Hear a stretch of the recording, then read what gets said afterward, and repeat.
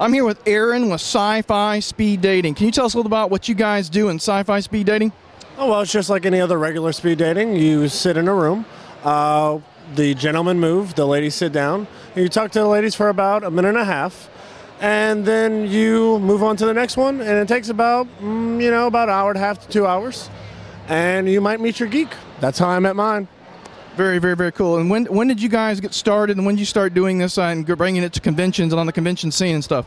I saw it about a year and a half ago in New Orleans. Ryan's a good close friend of mine, so I don't know exactly when he got it started.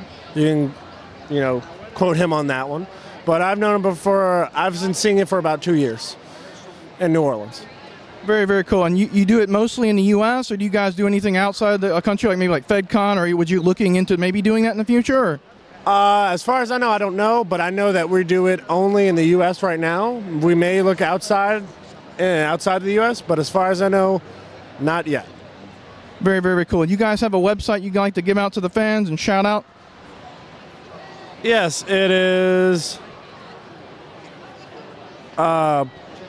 Twitter.com/sci-fi speed dating or Facebook.com/sci-fi speed dating. Like us on Facebook.